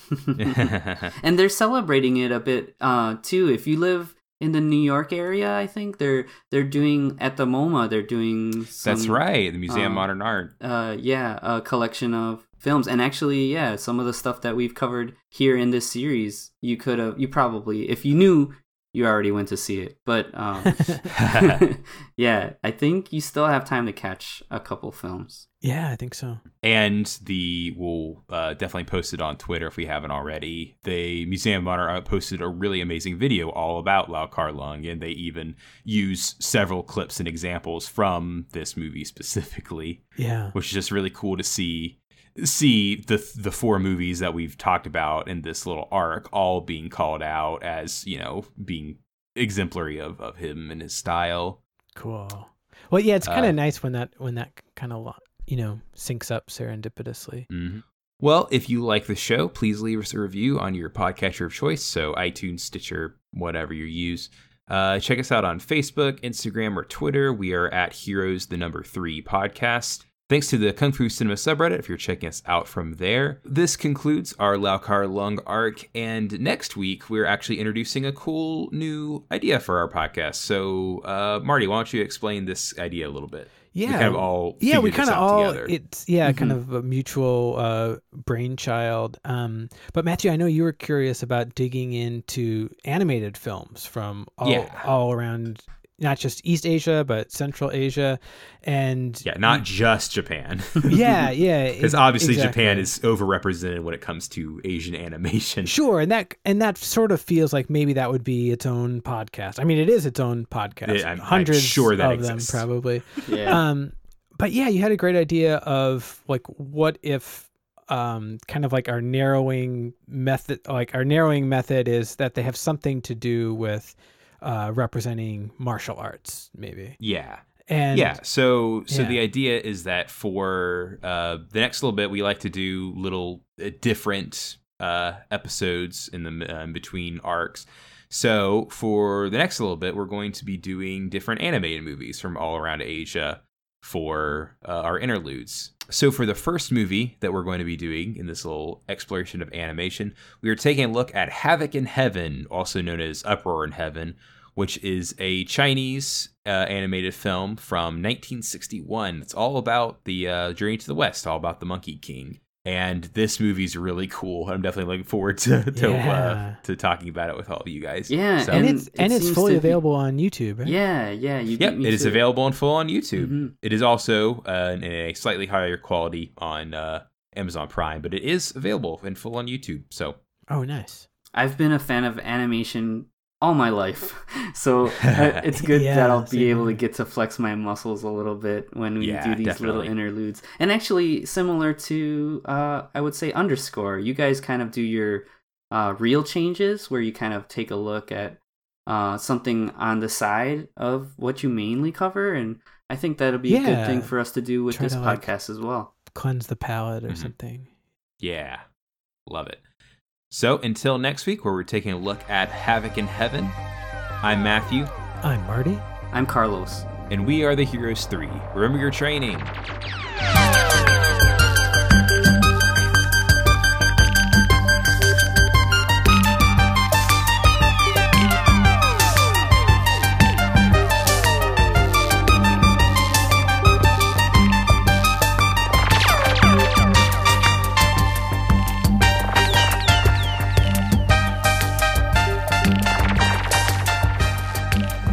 Heroes 3 is part of the Mercado Brothers Podcast Network.